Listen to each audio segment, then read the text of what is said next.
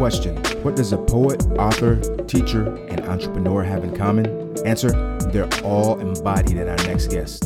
What's up? I'm Proverb Newsom. Make sure to join me for the next 2 episodes of Sojourn, where we will talk with Sheim Francis and find out about his journey.